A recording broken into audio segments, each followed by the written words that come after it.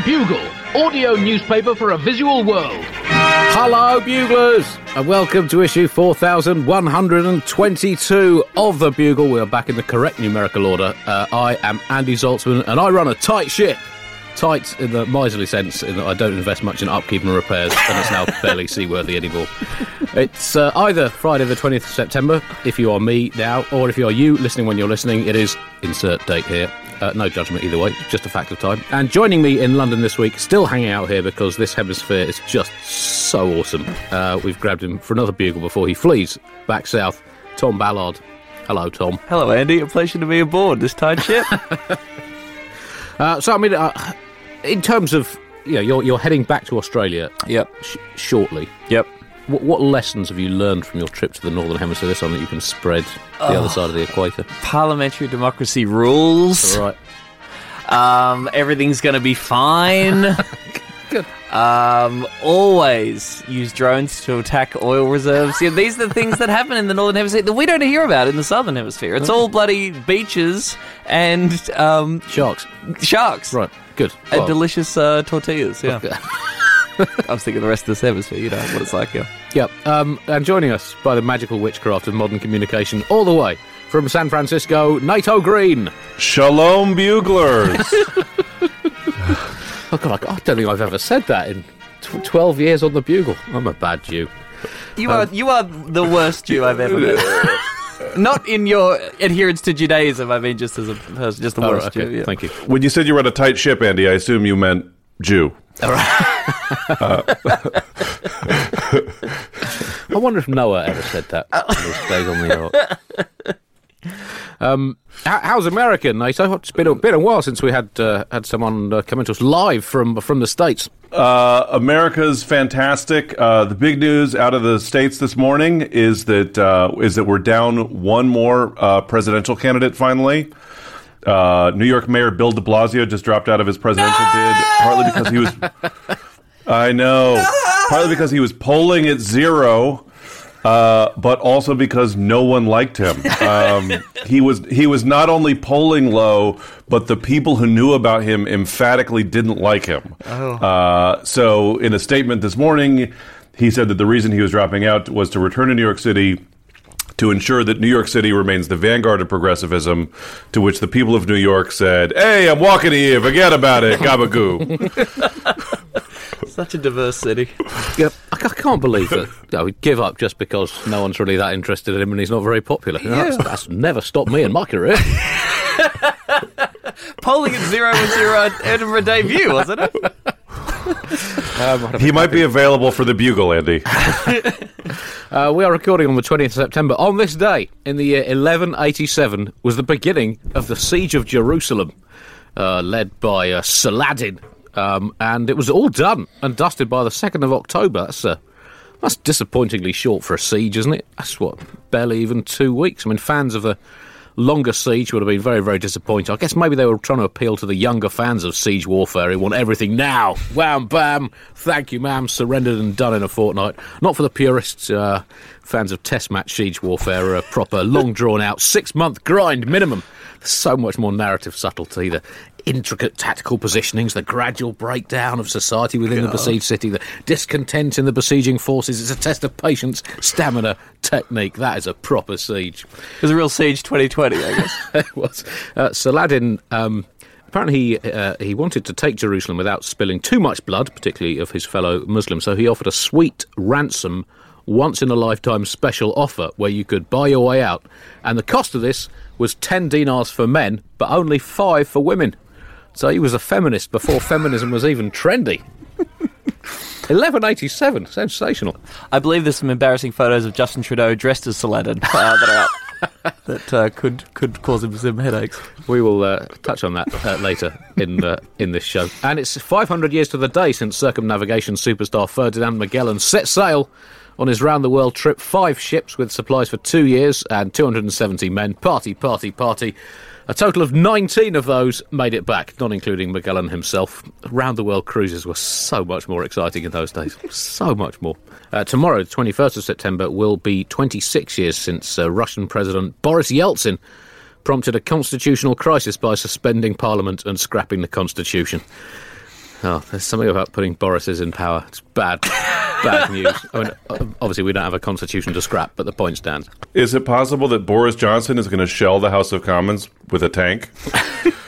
Like Boris Yeltsin did? Is that something that you would look forward to? No, I mean, it's entirely... I think at this point what we've learned is you never rule anything out. I'm sure they can find some loophole saying, well, there's nothing in the Magna Carta about not driving a tank into Parliament.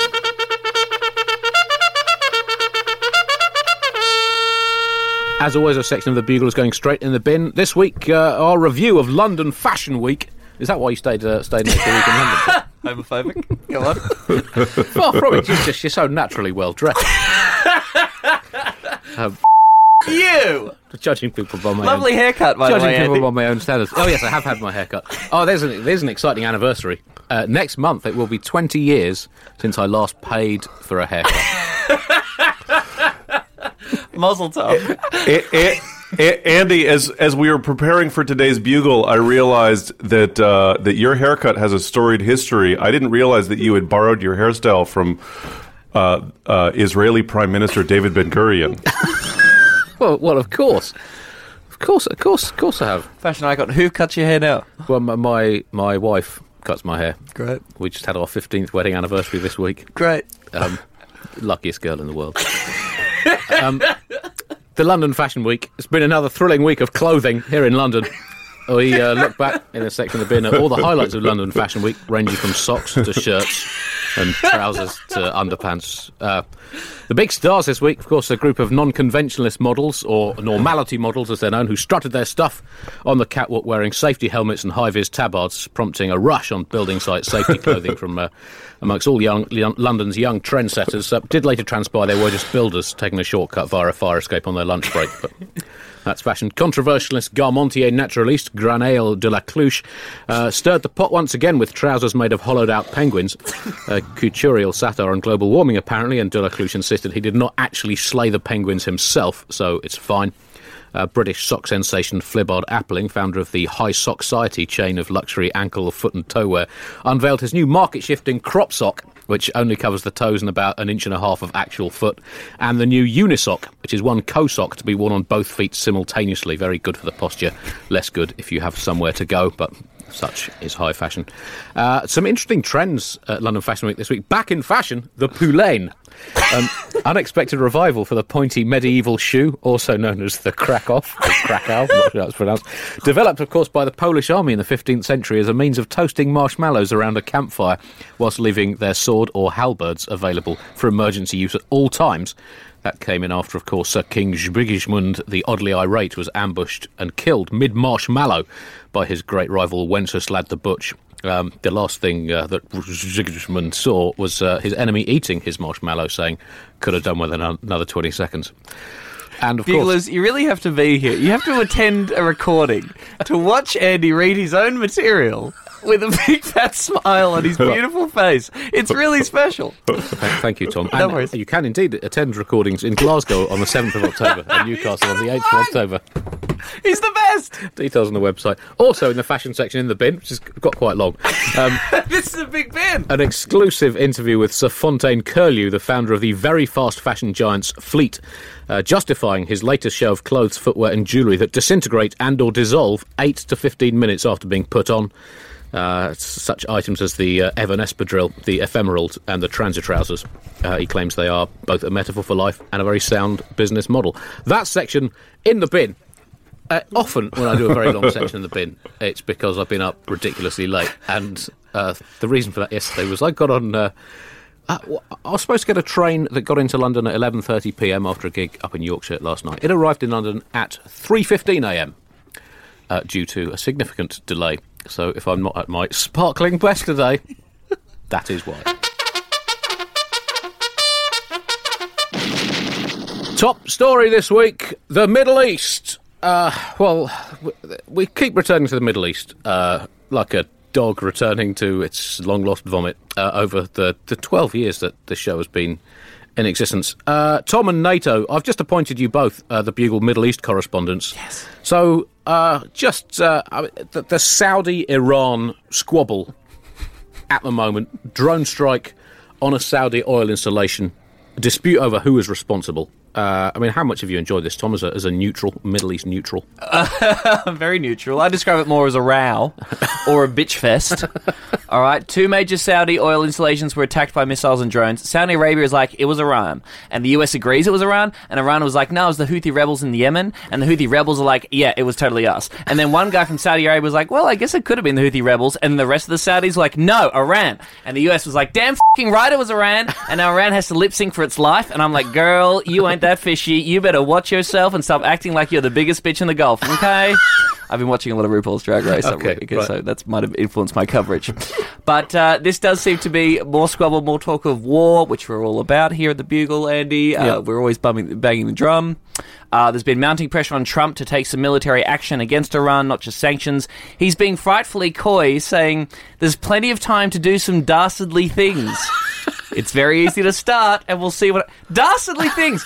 Okay, thanks, President Riddler from 1960s Batman. Thank you for the vague heads up. Ooh, I just can't wait to see what japes and drone strikes you get up to. I'm sure that whatever it is, it will be ever so delicious.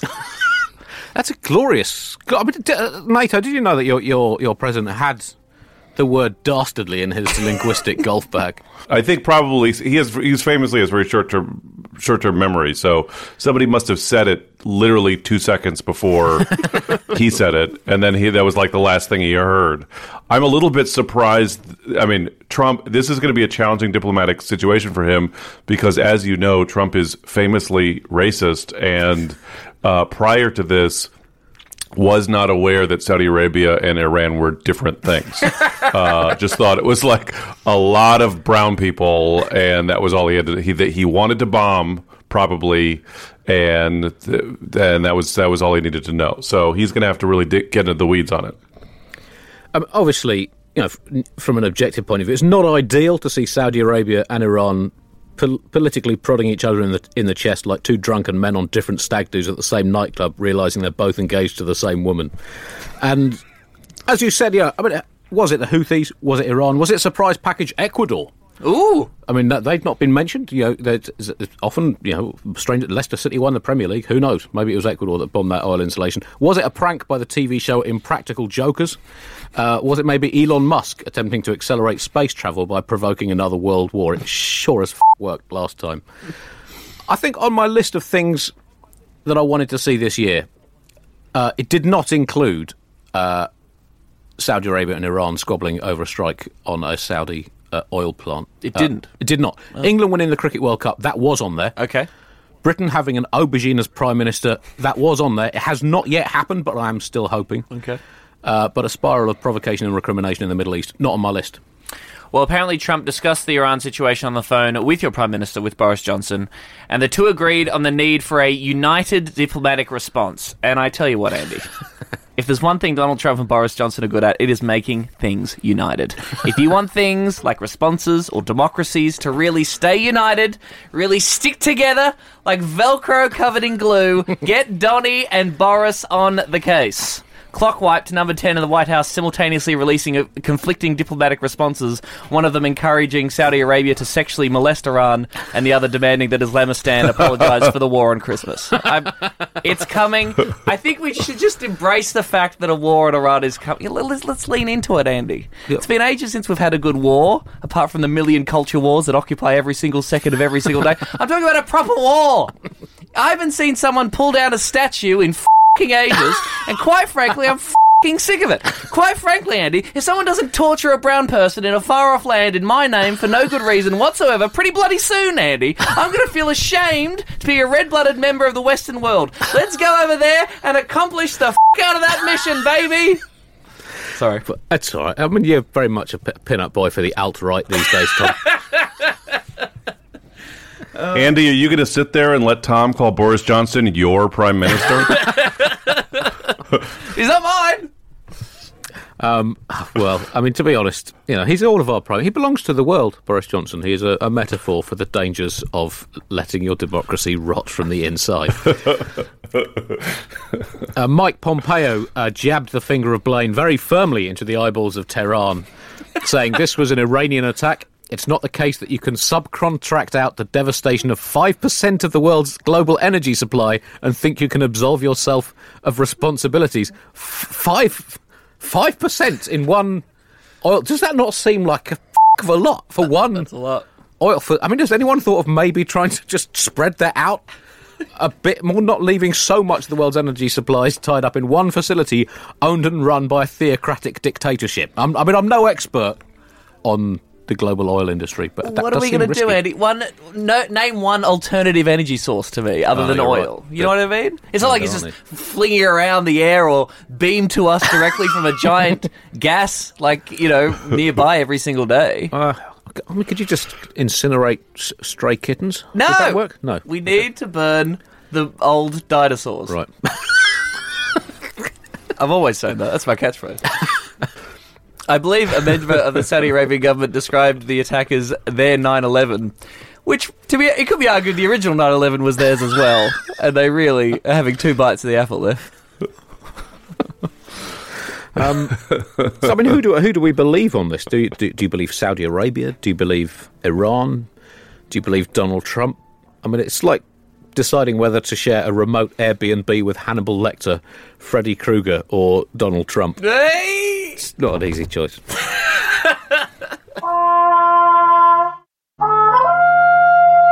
Also, in the Middle East, the aftermath of the latest Israeli election is rumbling on. Still unclear who will be Prime Minister Benjamin Netanyahu, the reigning champion, or opposition leader Benny Gantz, who I think had some hits in the 1950s with his big band. I forget. Netanyahu is attempting to forge pacts with religious politicians and far-right ultra-nationalists.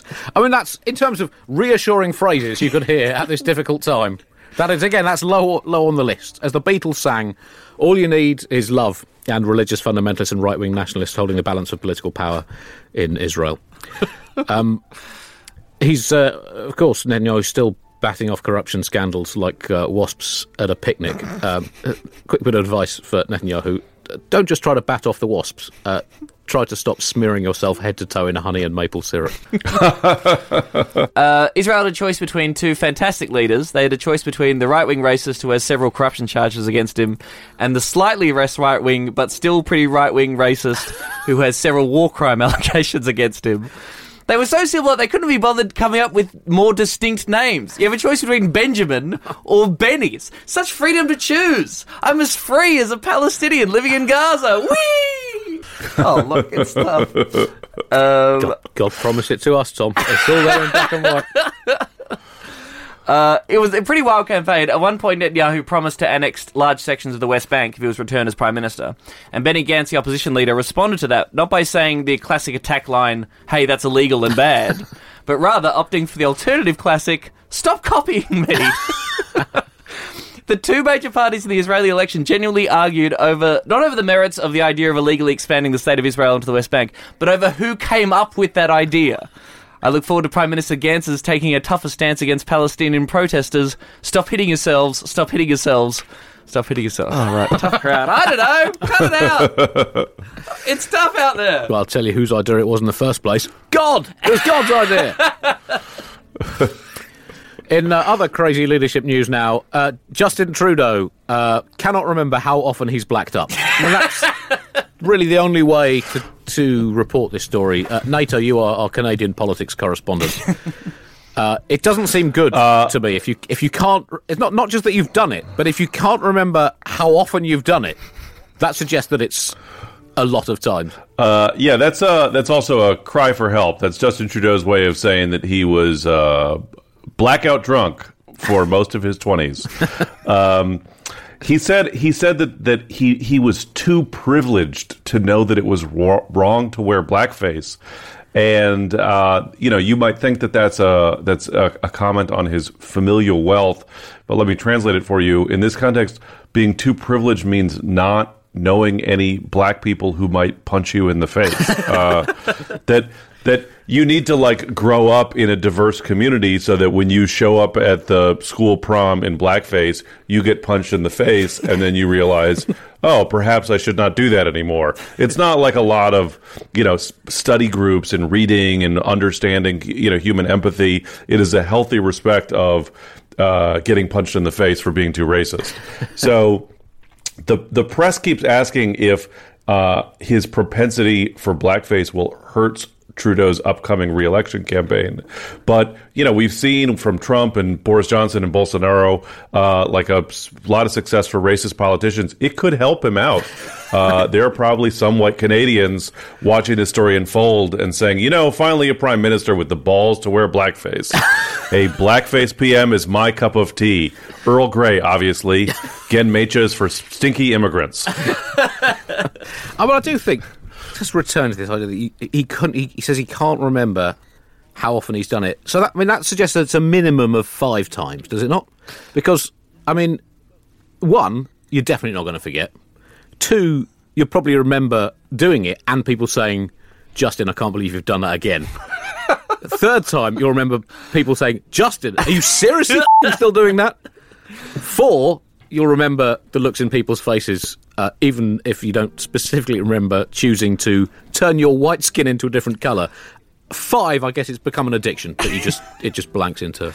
I think he's kind of damned either way, because, not remembering how many times, that's a bad look, I get that. But it might also be a bad look if he could remember precisely how many times he's blacked up, particularly if he recounts those times wistfully staring off into the middle distance, smiling to himself about the good old times. That's also not good, What I want to know, though, is how many fancy dress parties has he been to?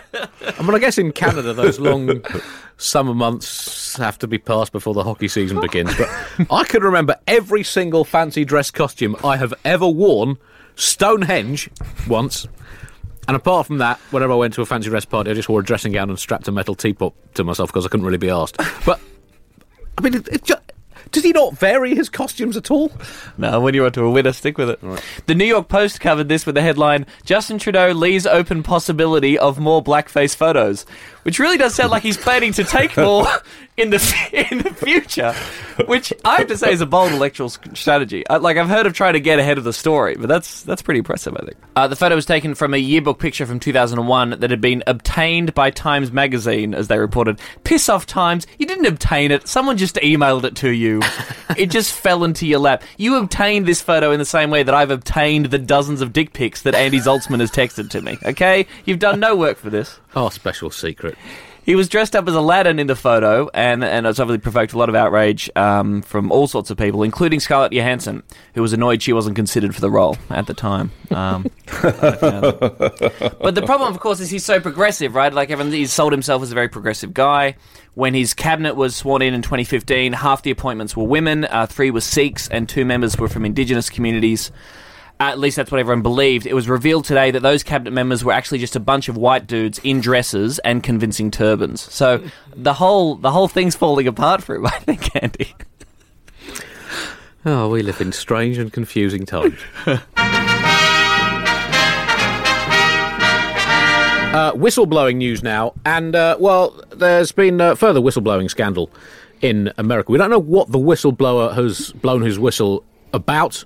That remains outside the public domain, possibly something to do with Ukraine. So all we can do in this vacuum of information is guess what Donald Trump has done that is not being allowed to come out. And given all the stuff about him that is true and public domain, you've got to assume it's a hell of a lot worse. So I'm going to float these possibilities, none of which are true, let me say that from a legal point of view, that he brought together leaders of the Jewish and Muslim communities in the White House for a meeting and then rode in on a pig, said, "Open wide, everyone," and fed that pig a hand grenade.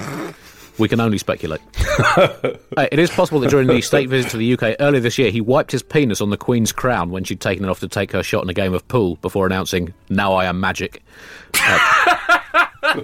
We just don't know. We just don't know. They sound more like fantasies of yours that you've been turning over in your mind. It's so hard to tell the difference these days. It is hard. I think he could have promised Japan that he'd defeat Godzilla once and for all, no doubt by deploying an even bigger and more destructive radioactive monster to Godzilla. He could have promised Australia to invite us to more parties and answer our WhatsApp messages, please. He could have promised Israel to do some reading so he can become clear about the whole history thing. And he could have promised Slovenia to order more of their wives. I don't know. We'll never know. I just hope this all comes out and we know for sure, The thing about this that I'm having trouble with is I'm not sure I believe that Trump is actually capable of hatching a conspiracy and executing it just at a cognitive level. Like, everybody in America and the world already knows at this point that as soon as Trump is out of office, we'll get official confirmation that his brain was made up of 98.5% of dead worms. And like everybody knows that at this point, and we're just going along with the farce. And so now everyone's trying to figure out who was the whistleblower, and I think we know it's code. The whistleblowing complaint was filed August 12th. Now, of course, you guys know that in 2001, prior to the September 11th attacks, on August 6th, then President and current watercolor prodigy George W. Bush received the President Daily briefing from the CIA entitled Bin Laden Determined to Strike in the U.S., which he ignored because, again, George W. Bush and Donald Trump, both the last two white presidents in America, cannot read. So August 6th, Daily Intelligence Briefing in 2001, current complaint August 12th. This year, 2019, was the 18th anniversary of 9/11. That's 6 plus 6, August 6th plus to August 12th. August 12th plus 6 is 18. That's 3 6s, 666. The number of the beast, Satan himself is the whistleblower. Satan, Lucifer, Mephistopheles, call him what you will, is actually an employee of the U.S. federal government. He works as Deputy Special Liaison to the Accounts Payable Department of the CIA, and he blew the whistle on Trump's conduct because he is very concerned that Trump is making the apocalypse much more stupid than the Dark Lord had intended. Well, it's good to have someone there on the ground for us reporting these stories that aren't making the mainstream press. You're listening to Alex Jones on your podcasting network.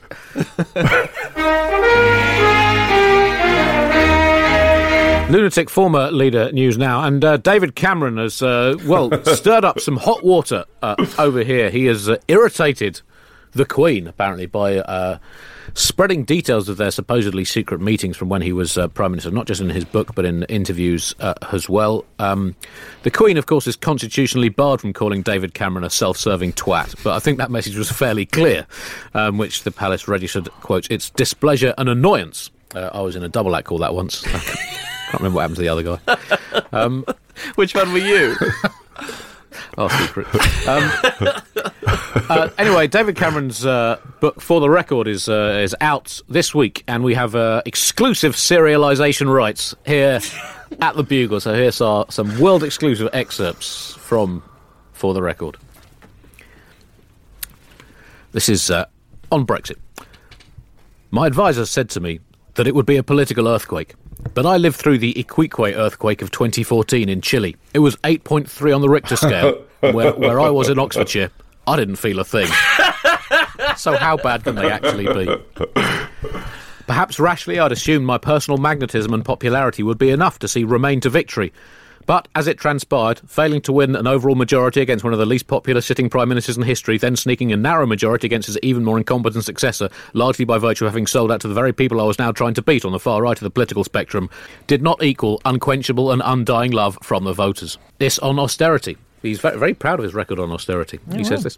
Whilst austerity was undoubtedly a great success, measured in the bald, objective criteria of number of lives ruined, number of tears shed, and number of party donors pleased, it could have gone further. When I left office, the country still had some traces of its vital organs intact. Many people were still able to buy their own food, and there was still a flicker of hope in the eyes of British children. I had to face the fact that I had failed. This is on the rise of UKIP and the Brexit wing of the Tory party. It turned out that constantly feeding tasty morsels of meat to a crocodile does not necessarily pacify that crocodile. It just means you end up with a large, constantly ravenous crocodile with a taste for blood. The chief civil servant had warned me that the potential ramifications would shake and in all likelihood break the United Kingdom and define my legacy as the most damaging ever left by a Prime Minister.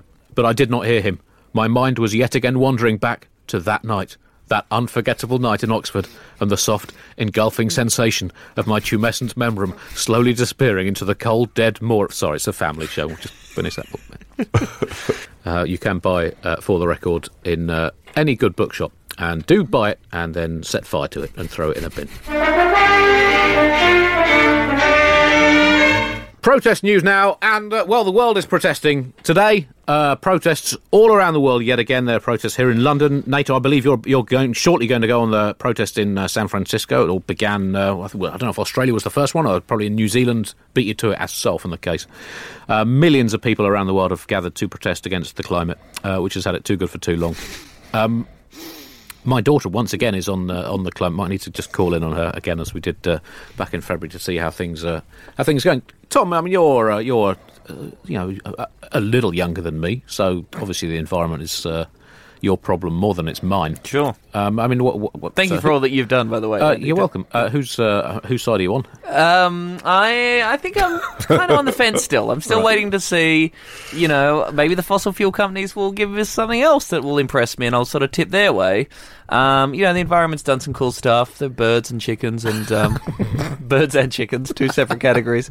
And ants are pretty cool as well. I like that ants movie, that animated one they did. That was good. Tom, I love the idea of the only bit of nature that you enjoy being poultry. Yeah, we really need to take care of the environment. Chickens, turkeys, duck, geese, swans, poussin, a squab. We really need to conserve the planet. I sounded like a robot trying to be human, trying to just cycle through animals I've researched, and I just got stuck on the bird page. I love all animals. I'm very pro-environment, all right? I didn't go to the protest today because I had to write jokes for this bullshit, which I would say is the greatest pollution you can enter into the world, is writing jokes for the Bugle. So I'm full of regret today, and I'm ashamed of myself, and good on you, NATO, and good on you talking to your daughter, Andy. It's good. It's in the morning here in California, and I'm heading out to the climate march as soon as we wrap up here. I will be walking with the trade union contingent at the climate strike today, and frequently in the U.S., labor is not great on responding to the climate crisis because of construction unions whose workers build pipelines and refineries and oil rigs. And, it's easy to get pessimistic about climate change, but I think these climate denialist fossil fuel unions are actually optimists because they believe that there are jobs on a dead planet. Now, I don't know if this is probably the case in your cities as well, but in San Francisco, our marches always go the same route. They start at Civic Center, down Market Street to the Embarcadero, or they start at the Embarcadero and go down Market Street the other way to Civic Center. It's what you would call about 2.5 kilometers distance, and we San Franciscans would call a reasonable distance to walk back from a parking space. I look forward to seeing climate protesters, but one of the things I also enjoy about going to protests is seeing all the bandwagon protests who show up for other causes, just to sort of, there's a protest, I better go talk about my thing. So I'm looking forward to the U.S. out of D's nuts, the solidarity with the Waterfront Liberation Front, the people who think that reducing carbon is the same as reducing carbs and are pelting the police with scones, and of course the people who blame the Jews. Looking forward to all that. We talk about the negatives of climate change, but we don't talk enough about the positives. Some jobs will actually get easier.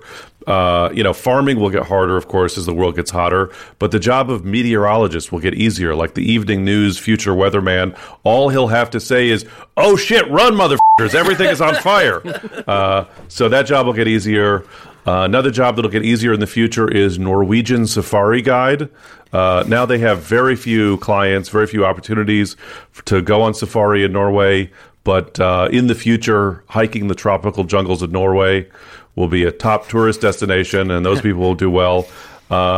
Also, another job is the people whose job it is to rename neighborhoods in real estate listings, because sea level rise will change a lot of place names. In San Francisco, I live in a very hilly neighborhood called Bernal Heights, about 10 kilometers from the ocean, but in 20 years, it'll be Bernal Beach. And then I will have beachfront property without having done anything, although I will also have no food. But the property. Imagine the prices. Property boom for places like yours, NATO. That's got to be worth hanging on for. That's got to be worth just leaving your car running in the driveway every day. As I said, my daughter has once again joined in on the London protest, and I just need to check she's taking the day off school. I just need to check that everything's going all right. Hello, darling. How's it going? No, love, I haven't heard if the combined forces of capitalism have agreed to instantly change everything they do yet. Do keep trying, though. I'm sure they'll come round. Sorry, you're breaking up there. No, you cannot kidnap Michael Gove and parade him naked down Whitehall shouting shame, shame, shame. No, deserving it does not make it legal, I'm afraid, no. You're right, I did say you could do anything you wanted for your birthday treat, but... Sorry, what's that? No, I don't think releasing poisonous Amazonian snakes onto the London Underground is the best way to make your points. No, well, it is a way, yes, but not the best way. I know we've destroyed their natural habitat. That doesn't necessarily follow that we have a reciprocal duty to... What do you mean it's too late? No, I think that was a mistake, darling. Who told you to do it? Yeah, I did say you should always listen to your mother. Can I have a quick word with Mum, please? She's riding what down the Thames, waving a burning effigy of Boris Johnson? Where did she get it from? Don't the police need it? Spare clothes, yes. I'll be there right away. Okay, love. Love you. You're such a square, Dad. Just chill out a bit, you know? In Australia, of course, the classic reaction to young people, taking their future in their hands, heading out, into the streets, using their democratic rights to fight for a better future. Right-wing people looked at that and gone, no thank you. The Daily Mail in Australia did some cracking journalism by publishing a story with the dramatic headline, I just wanted the day off. School children admit they use climate change protests as an excuse to skip class. Breaking news, Andy. Some young people don't like school.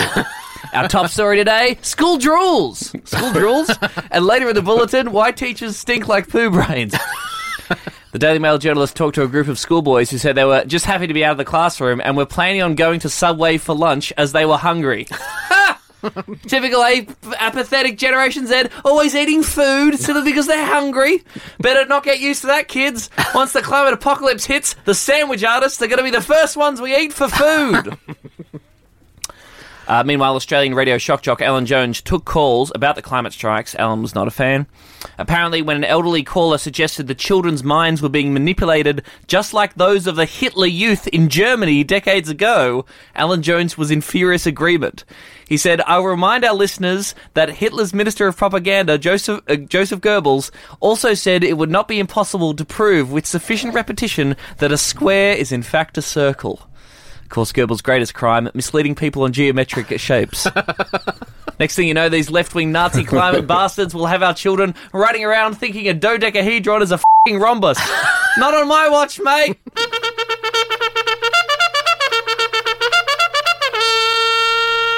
In other environmentally related news, Burger King in Britain, the burger chain, have said that they will stop giving out plastic toys with kids' meals. I mean, this is... They were the tastiest bit. Tom, you're our free toys with meals correspondent. Thank you. What's your take on this story? Well, basically, two Hampshire children set up a petition calling on the company to reduce plastic waste, so they're getting rid of the toys. Burger King says from here on in, the plastic will only be used to make their lettuce. I mean, it's basically the same joke, but Burger King is encouraging people to bring in old promotional plastic toys, which it says it plans to melt to make other items.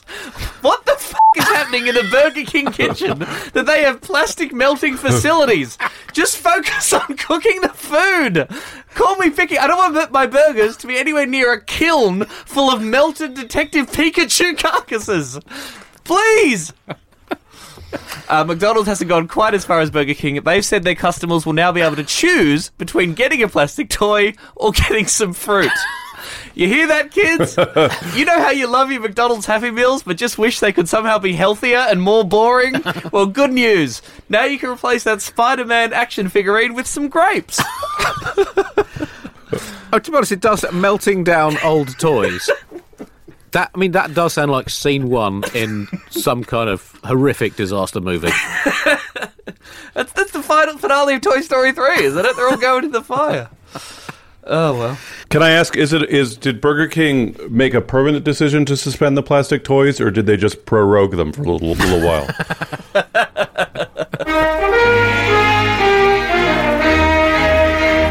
news now, and the Rugby World Cup has begun. It began today with Japan beating Russia in the opening match. And, of course, the Bugle itself birthed into existence just as the 2007 Rugby World Cup came to a close.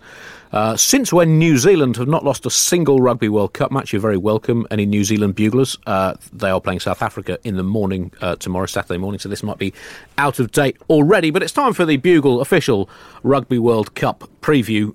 Tom, I mean, you must be hugely excited about Australia's prospects in this tournament. Please shut up and leave me alone. OK, and NATO, I imagine the streets of America are absolutely awash with discussion of how the US Eagles are going to fare in this tournament.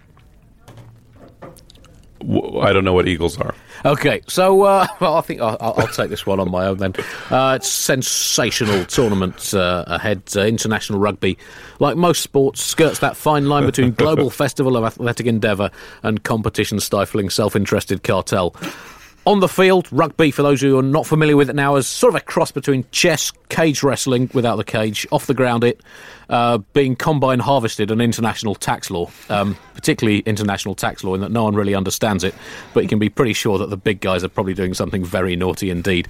It can be a sport of unmatched majesty when it isn't tediously repetitive or disappearing up its own fundament under the weight of a rulebook that would wipe out the dinosaurs if it collided with Earth at sufficient velocity.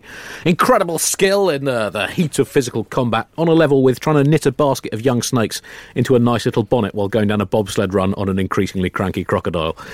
So it can be great, it can be less great. The American team, not expected to do that well, but they do have my favourite named player of the tournament, and there are some spectacular names in international rugby. Threaten Palermo, which sounds like a memo from Donald Trump to himself, reminding him to do some morning diplomacy. The people of Palermo have to be taught a lesson. There's no such place, Mr. President. I think you'll find there is no such place. Who's president?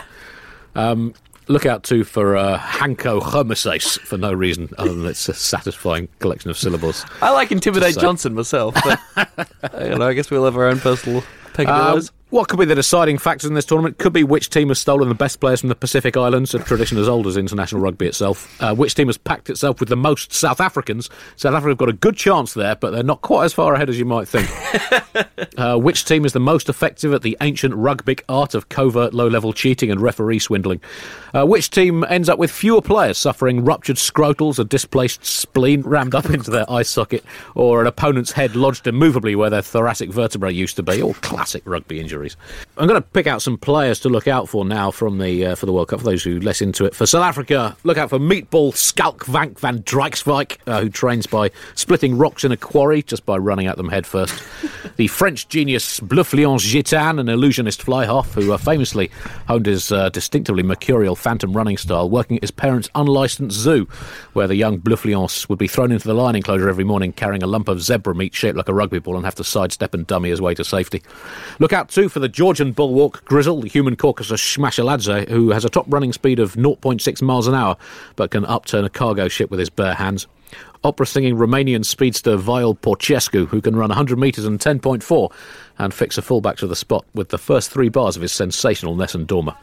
New Zealand All Blacks, heavily fancied, particularly with their legendary star Quantock Mellington Norris back in the squad, selected for his skills at the pre-match haka, the war dance, the traditional war dance New Zealand use, at which Mellington Norris performs so threateningly that opponents have been known to confess their role in unsolved crimes from the 1970s and hand themselves into the police just to get off the pitch. And or another American player to look out for. I don't think your brain's been affected by that late night train journey at all. I think it's working perfectly fine. The American scrum half Pope Tallulah, the most argumentative player in world rugby, a Harvard Law School graduate who recently won an in-game court case against the referee in which the USA were awarded 73 extra points and $1.3 million in compensation. So it's all set to be a sensational World Cup. Woo! Well, that brings us to the end of this week's Bugle. Tom, it's been a pleasure having you here in London twice in the last couple of weeks. Been an absolute joy as ever, Andy Zoltzman. Any shows you'd like to alert our listeners to? Yes, beautiful people in Los Angeles, La La Land. I'm performing my show Enough at the UCB Franklin on Thursday, October the 3rd at 9:30 p.m. It will be full of suits from the biz who are dead inside and do not laugh. So if normal, lovely buglers would like to come along and support the show, I'd love to see you there. NATO, anything you'd like to plug? My comedy album, The Whiteness Album, is available wherever comedy can be streamed and downloaded. Also, Monday, September 30th, I have my monthly movie riffing show at the Alamo Drafthouse where we talk over the movies. This month, September 30th, we're doing Swamp Thing, and October, we're doing Terminator 2. So that'll be fun. And don't forget, live Bugle shows, Glasgow, 7th of October, Newcastle, the 8th of October, both at the Stand Comedy Clubs. Tickets available in the ether, or internet, or at the venues, or by the phone, whatever you want. See you all there. Until next week, goodbye.